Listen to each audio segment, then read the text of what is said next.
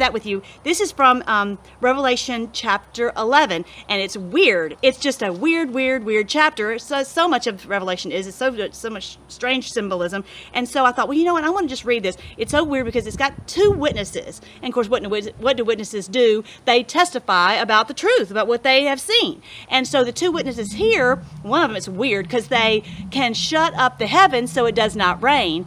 And that's kind of weird. But if you know the Old Testament, you know that Elijah did that. And I don't know if you know this story, but it's like amazing. And one of the videos I want to try to go into Elijah because it's just amazing what he did. He stood against Jezebel and Ahab, who were pedos of their day, horrible, and how they were stopping all the just horrible, the worship of God, and they were causing satanic worship, and it was just awful what they were doing.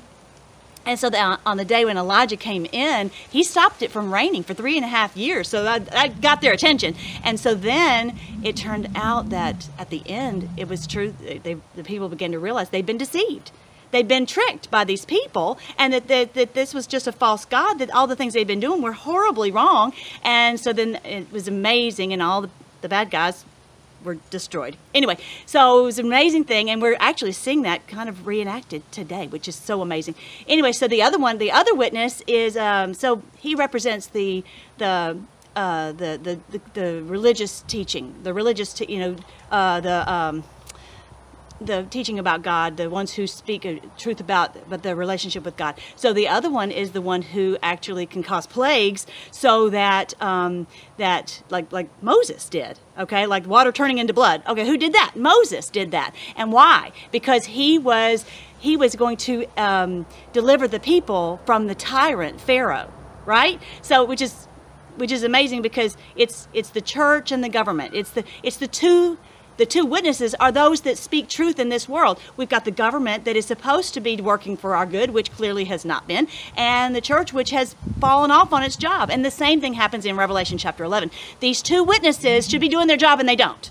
And it's so weird. It says these two prophets, they're olive trees. They're supposed to be olive trees for the healing of the nations, but then they don't. And it says when they complete their testimony, in other words, they shut up.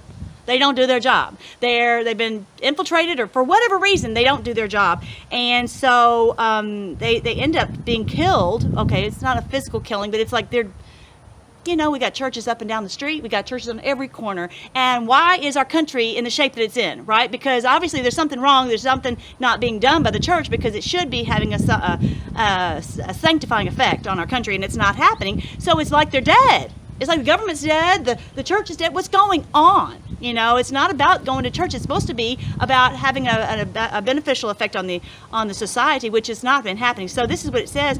This is so weird. It says when the beast will kill them, and they will lie dead in the streets for 3.5 days. And that's so crazy, because okay, what do you mean? If this is literal, then this is weird, right? And then and that they're not being allowed to be buried. Isn't that crazy? Anyway, so the bodies will lie in the main street of Jerusalem, and for 3.5 days, all the peoples, tribes, and languages and nations will stare at their bodies, and no one will be allowed to bury them. Again, if that's really what's going to happen, then that is weird, right? But it's symbolism. It's that there's churches and there's governments, and it's like everybody's thinking this is so funny because they're not having any effect, right? That makes more sense to me. And so all the people who will belong to this world will gloat over them and give presents to each other and celebrate the death of the two prophets who had tormented them. So the government is not doing its job, so the evil can go on. The church is not doing its job, so evil can go on. So they're like, yeah, this is awesome. This is so great. So, but listen to this. This is the cool part. Revelation 11:11 says, after 3 days, God breathed life into them, and they stood up. Isn't that awesome? They stood up. That is exactly what we're seeing, y'all. That is what's happening. We're seeing people standing up. It's a miracle that we would, after we've been basically dead, we're standing up, and we're standing up and fighting for these children. We're fighting for our families. We're fighting for our lives. We're fighting for freedom. We're just awesome. So this is so cool. It says, terror struck all who were staring at them. And that's talking about the ones who've been doing all this evil. They are scared to death, right? Terror struck all who were staring at them.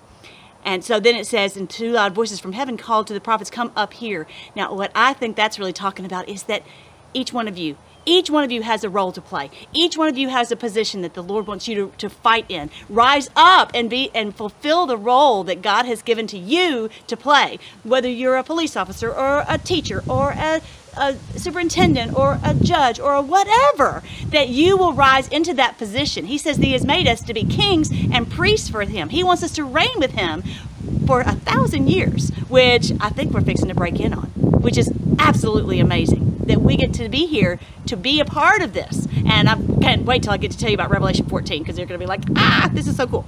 Anyway, so that is what is happening. And at that same time, there was a terrible earthquake that destroyed 1/10 of this city. So I don't really think it's about a physical earthquake. It can be whatever.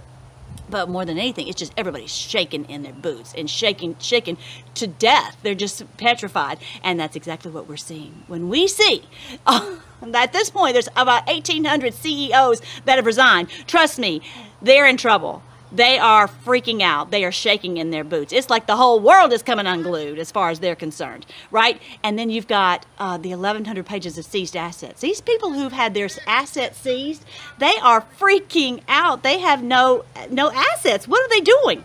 And if anyone helps them, they have their assets seized. So these people are really pinched down. They're really in a spot. And then, when you see all these, you go on these sites and you look at all these sealed indictments, something's going on. There's something going on. People can say, oh, it's not going. Yes, there's something serious going on. And some people are fixing to get into some serious, serious trouble for the things that they've done. They thought, hey, this is cool. We're going to celebrate. We can do whatever we want to. Yeah, it's over. All that is over. So that is Revelation chapter 11. I hope that really encourages you. That's not the whole thing, but, I got to read this one more thing. This is so cool. So it says, the world has now become, let me back up. The world has now become the kingdom of our Lord and of His Christ, and He will reign forever and ever. Okay, so we've known all these years that He received the crown, that he's been, because of what He did on the cross, that He's been given a name above every name, that at the name of Jesus, every knee will bow and every tongue will confess that He is Lord, to the glory of God the Father. He is Lord. He is King. Why is the world in such a terrible shape? So it says, though, that now the world has now become the kingdom of our Lord and of His Christ, and He will reign forever and ever. And the 24 elders sitting on their thrones before God fell on their faces to the ground in worship, saying, we give thanks to you, God Almighty, the one who was and who always was, and now who you have assumed your great power and have begun to reign. Can you imagine, y'all, if we're about to break forth on the day when all this evil will be gone? I was just reading the verse that says in, I think, Psalm 37, it says, you'll look for the wicked and you won't be able to find them. They'll be gone. And the righteous will have peace and prosperity and health. I just this is too amazing. I can't even imagine what it's going to be like. But y'all, this is what's been talked about for so long. This was written 2,000 years ago. But I'm going to be telling you some stuff about Daniel that was written 2,600 years ago. This is stuff that's bigger than what it's just not just our little world, and that's what I wanted to make this video about, is because I want you to understand this is not just what we are seeing and with our eyes. This is written, and there's nothing that can stop it. And we see that, y'all. We see that with Trump. Nobody can trump Trump. Can't do it. They try. Okay, so isn't that awesome? I wanted y'all to hear that because I want you to be excited that this is what the Lord is doing in our day. We are getting to see it. I didn't know what it was going to be like. The church, they keep saying, oh, Jesus is coming back soon. This is Him ruling, y'all. This is what we're seeing. He is now ruling the earth. Whether you physically see Him or not, He is ruling the earth. And these people are in shock. They thought they were going to win, but they're not. So I want to...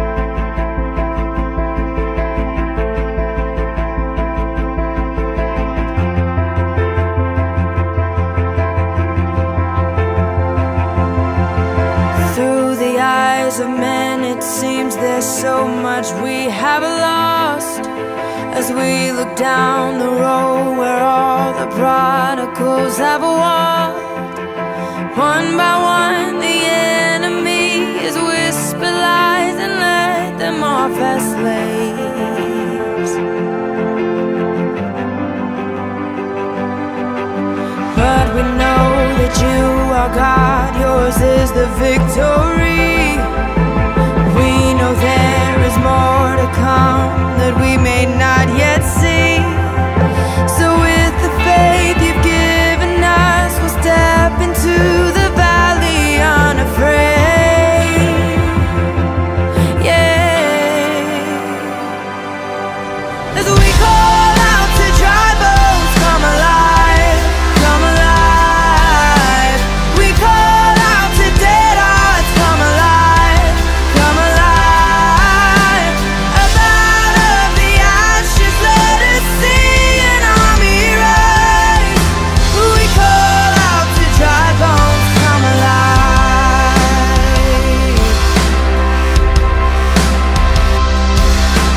God of endless mercy, God of unrelenting love, rescue every daughter, bring us back the wayward sons, and by your spirit breathe upon them, show the world that you alone can save, you alone can save. As we call out to dry bones, come alive, come alive. We call out to dead hearts, come alive, come alive. Up out of the ashes, let us see an army rise. We call out to dry bones, come alive.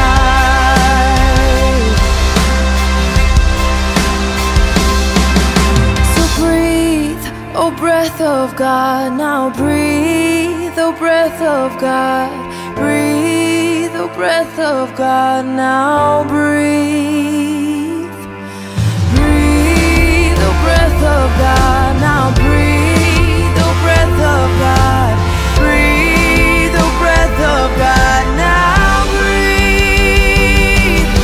As we call out to dry bones, come alive, come alive. We call out to dead hearts, come alive, come alive. Up out of the ashes, let us see an army rise. We call out to dry bones, come alive, yeah. We call out to dry bones, come alive.